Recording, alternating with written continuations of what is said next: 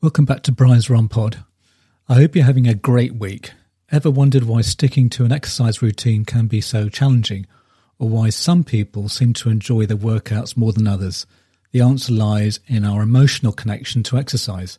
Katy Kennedy, a PhD holder from the University of Surrey, has spent years exploring this fascinating topic.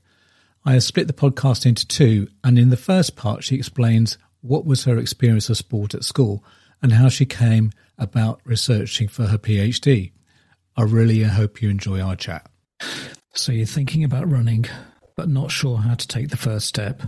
My name is Brian Patterson, and I'm here to help. Welcome to Brian's Run Pod.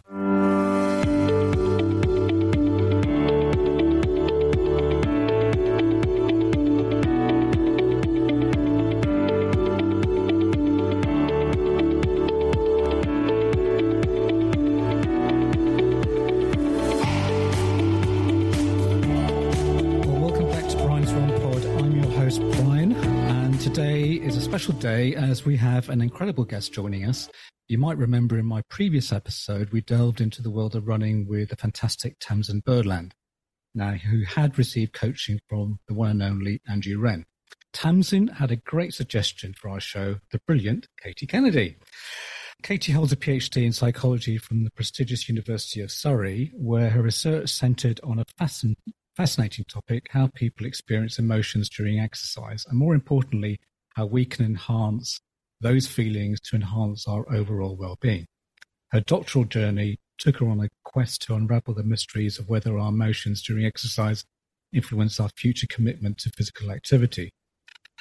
And she also tackled the enigma of the New Year's resolutions related to exercise, finding the both yes and no moments in that saga. But wait, there's more.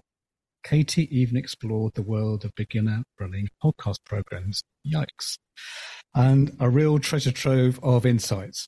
So you can see why I'm absolutely thrilled that Katy has graciously agreed to be our guest today. Without further ado, let's extend a warm welcome to the podcast to the brilliant Katy.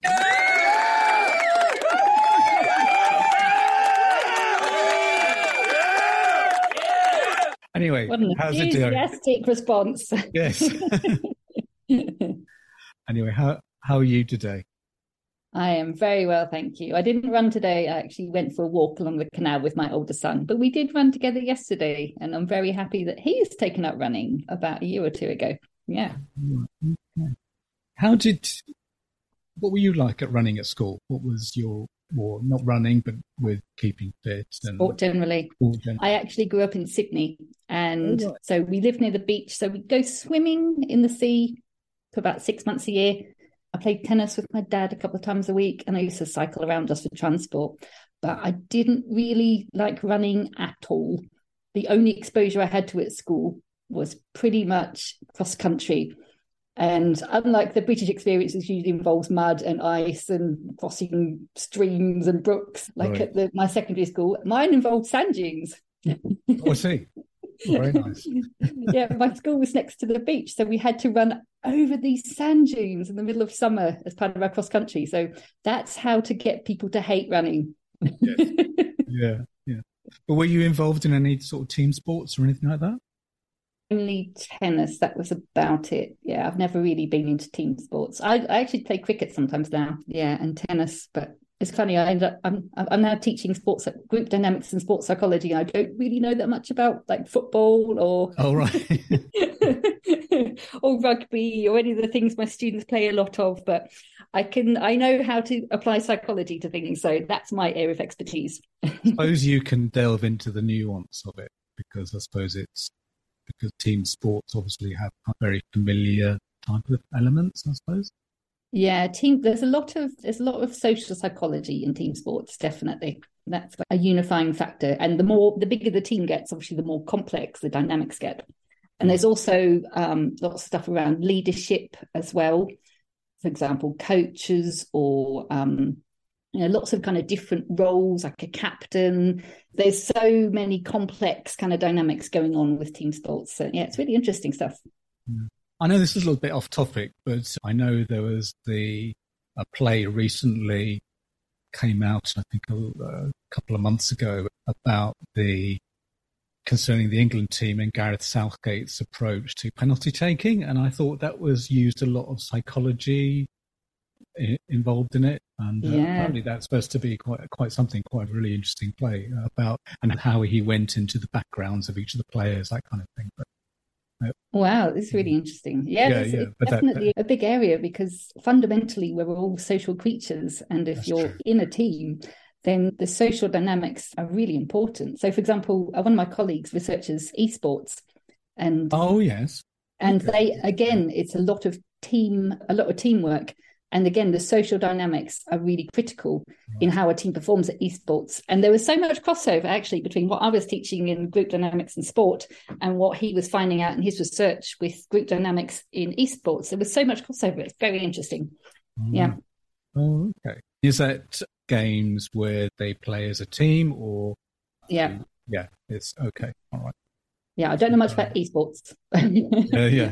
I'm a little bit of a gamer. I play Formula One game, but then that's maybe something for another time.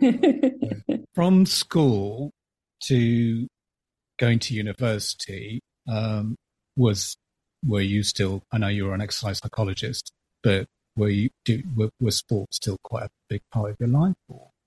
Sorry, there's a really noisy helicopter going over. Could you just... right. Please? Really what I wanted to say is that transition from going from school over to university were you wanted to get involved in sport or not really? Oh, God, no. I hated sport at university. Really? I've actually got 4 degrees. I've had several transitions to university. My first one, I did a chemistry degree.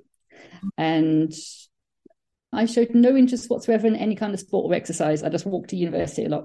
That was about it. And then it was probably after I left university that I just started doing a bit of exercise now and again.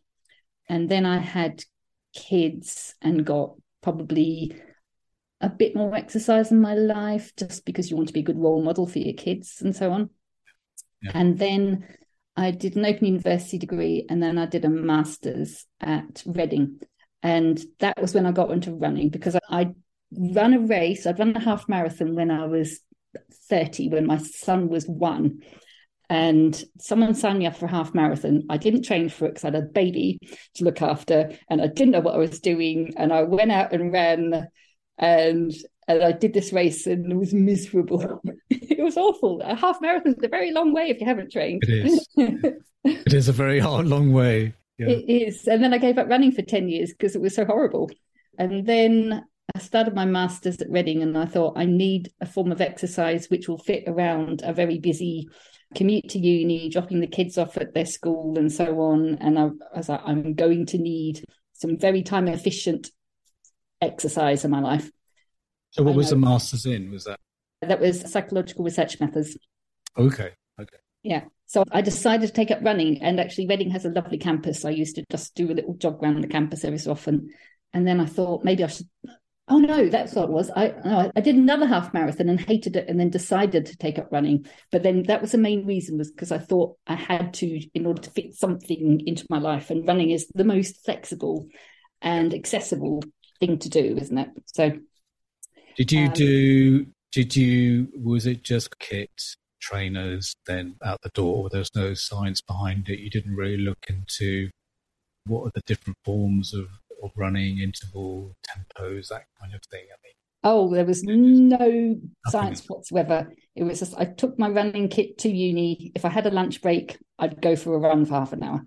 That was pretty much it. And then I decided actually that I wanted to running. So then I started running with friends occasionally, which I still think is the number one best thing to do if you want to enjoy running. And there's actually some psychology behind it. There's actually some research behind it, because if you're running, then you're going to be going slower. And it's also going to distract you from things being a bit unpleasant if you're running with friends or with other people. So it can be a really good idea to run with other people, especially if they're slower than you. That's even better. I've never done that. I know when races, there is, if things do find it is difficult, then if you're running within a group, or I was talking to one of my colleagues at work, and you target someone ahead of you, and then that helps to help motivate. Absolutely. Oh, so you don't run with other people generally? No, I don't. I think For me, I do have a bit of a love-hate relationship with it, maybe like most people. Sometimes I'm looking at, it was like the other day I went running out. I usually, when I go to the gym, I go running as a warm-up, but I don't run on the treadmill if it's nice, because I think, what's the point? And so the other day, I said to myself, I'm going to enjoy this. And I enjoyed the run, and it was really quite relaxing. And whereas other times, the first 10 minutes are like hell, and you just will yourself. And I use the same route. And then by the end of it, like you said in your in your blog, you have that kind of endorphins rush, and you feel, I felt really good about that. But yes, maybe I might enjoy it more if I took time to go to a local running club or something like that. Then it might make me enjoy it a bit more. But those times, I think you should treat it as an experiment. Yes, maybe I will do. Report back. I think maybe make sure you're not running with people who are considerably faster than you, though, because that can be very disheartening. Yeah. Because there is a local running shop, and I think they do people who are quite fast, and then there are people who aren't so fast who run as a group, that kind of thing. That's a good idea. It's a good idea. I'm quite surprised if you're able to continue running regularly without running with other people, because I think it's a real kind of key kind of way of staying engaged with running as a habit, personally. Yes. I think my philosophy, especially during lockdown, has been to have a plan, and that helped me a lot. I don't know when you did your research whether that helped motivate people that they had to complete a particular plan. So I did the Runkeeper plan, 10K plan, and it was 12 weeks where you can make it. And then there are various parameters you could change, and you would create the plan according to those parameters. So, but I quite enjoyed that, because it was kind of set me a goal. You run at this pace, this distance, and that kind of thing. And then it progressed. There's a real sense of achievement if you have a plan and you manage to stick to it. Definitely. Definitely.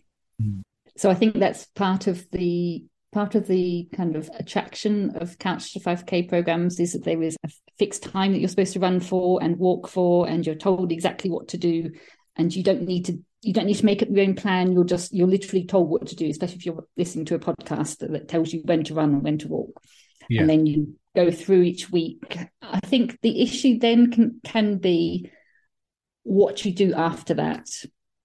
Once you've finished that program, how do you stay motivated to get out the door? The thing I found quite surprising listening to other running podcasts or other people is that experienced runners will go back to the Couch to 5K as a way of rebooting. I haven't run. I haven't run for a while, for 6 months or 3 months. I'll go back to that Couch to 5K. I don't know. Absolutely. Or if they've been injured and off for a while, and they want to start gently and not break themselves. I've realised that myself, and actually quite a few of my participants as well.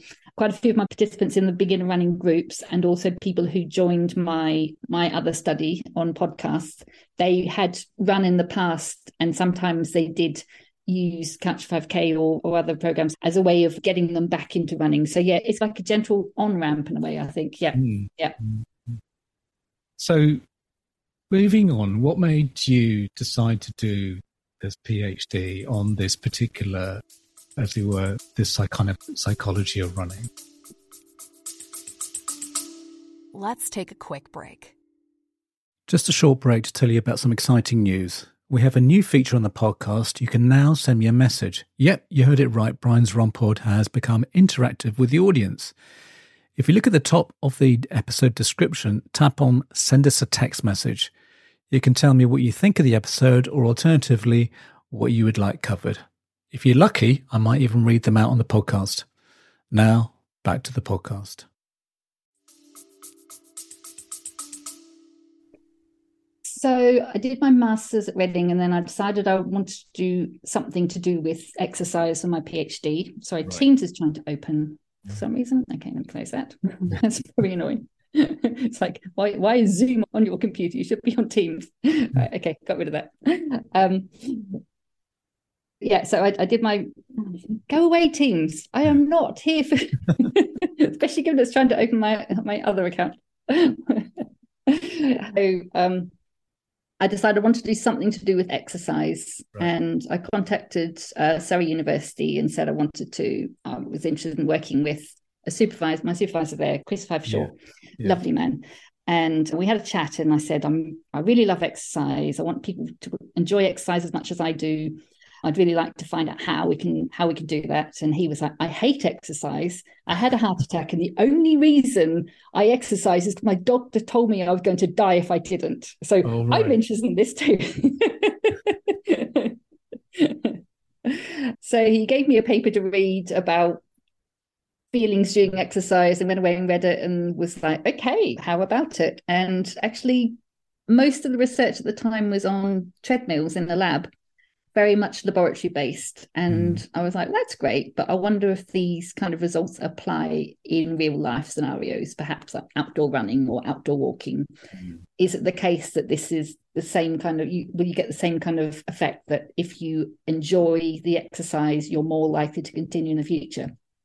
Right. So I decided to do a study on beginner running groups. I had a friend who ran a beginner running group. So I thought, I can go along, get some participants. I can find out how they're feeling during the run, and then I can follow them up 6 months later and find out whether they're still exercising. So it sounded simple in principle. And then about 2 years later, I finally finished collecting my data because it takes a very long time to collect this kind of data. You have to go out, you have to find the group, you have to talk to people, you have to ask them to participate, and then you have to find the group that was actually starting at a particular time so that I could go in the first week. I actually went in the final week as well to re-interview them afterwards. And then I followed them up afterwards too. So just collecting data a very long time. It was quite complicated as well, trying to record people when they were out running so they could give me a number in terms of how they felt, but also like why they felt that way, because I wanted some reasons why they felt that way as well, not just like number 4 on the scale. Yeah, that was interesting. I actually lost one participant in the woods once. She went off the wrong direction. She followed some different runners. And So you were running with them? I was running with them. Yeah, okay. Yeah. So they usually met in kind of parks and near canals and rivers and that kind of thing. Yeah. So it was very much outdoors. There were a lot of grass cutters interfered with my recordings. And a lot of heavy breathing, a lot of panting went on. Oh, okay, all right. So yeah, I'm trying to, and also as they got better as well, the groups would get more and more spread out. So trying to find all the different participants, ask them how they were feeling was entertaining. Yeah, it was a great study. And I did find out during that study, and the kind of the main result was that, yes, if people felt better during running at the very start, then they were more likely to be still doing some exercise, not necessarily running, but more exercise 6 months later. Okay. So that was like the take-home message of that, the kind of the numerical kind of side of it. And then I had lots of qualitative data around what people talked about and how they talked about running. And I've got loads and loads of interesting results about that. So you said in the beginning how they felt about running. If they felt as a positive about running, then they're more likely to keep running 6 months later. Is that right? It was a bit more complex than that. It was okay. So sometimes people hated it because they felt like they had to run fast, or if they were with other people who were running who were much fitter than them, for example, then they had to run fast, and then they felt really bad, and then they were less likely to be exercising 6 months later. So it was the kind of the number on the scale. So it was a really simple scale. It went from -5, which is very bad, to +5, which is very good. And 0 was neutral in the middle. So if people went very low on that scale during the run, then they were less likely to be exercising 6 months later, basically, which kind of makes sense in a way, because if you hate doing something, then you're probably quite likely to give it up quite early on. So it makes sense intuitively, but that hadn't been shown in a kind of like a normal everyday outdoor situation. It hadn't been shown on a treadmill in a laboratory. the qualitative data were, I thought, really interesting. I had so much data because I had about 90 participants in total. Right. And they talked a lot about running with other people, all kinds of things. And then there was I also did field notes. So I was observing them and seeing what they did and how they behaved. And yeah, it was a very interesting study, definitely. Lots to think about there. So I'm just thinking about my experience. Did you interview them as to why they got to the start line? They talked about that. Usually they joined a beginner running group because they knew someone. It was very much word of mouth. This was quite a while ago, so I'm not quite sure how it would be nowadays, that it's easier to find stuff online than it was back then, perhaps. It was very much like word of mouth, or they saw a poster in the local park or that kind of thing, and they decided to go along because they wanted to be in a beginner group. They wanted to... Also, there were a lot of women in the groups as well, a much higher percentage of women than men. And the men were a bit, which I couldn't quite work out why men didn't want to join beginner running groups, but it was a definite phenomenon. And the run leaders all said that, yes, there were always a lot more women than men in their beginner groups, which was really interesting, I thought. Do you think, I don't know, do you think women had more predilection to be in a group and men rather like to be more solitary? Could that have been? I'm not sure, maybe. I think maybe men, I don't know. I was trying to work out how you would market it better at men, maybe like how to run properly or how to have more, how to get expertise. True, yeah. And I thought maybe that might be a more male way to market it. It's really interesting observation that women are more likely to join. I don't know whether that's still the case. Like I say, this was quite a few years ago now. Hopefully a lot more men join beginner running groups now, but...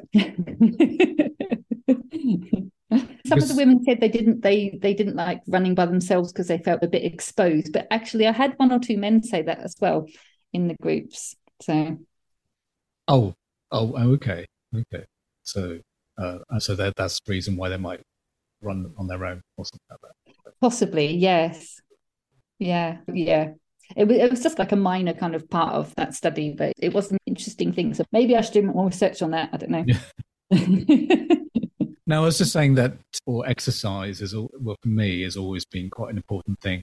Well, because I had epilepsy, but it doesn't affect me anymore. But at school, it was quite a major thing. But the one outlet I did have was sport. I was quite good at sport. But academically, it wasn't. I think maybe the epilepsy affected me academically, but sport I was quite good at, and I think that just carried on. Yeah. So it's always been an important part of my life. I just wondered if maybe some of the participants, maybe it was just like integral to them, that their day-to-day is that they include exercise as part of their daily routine. It's always there.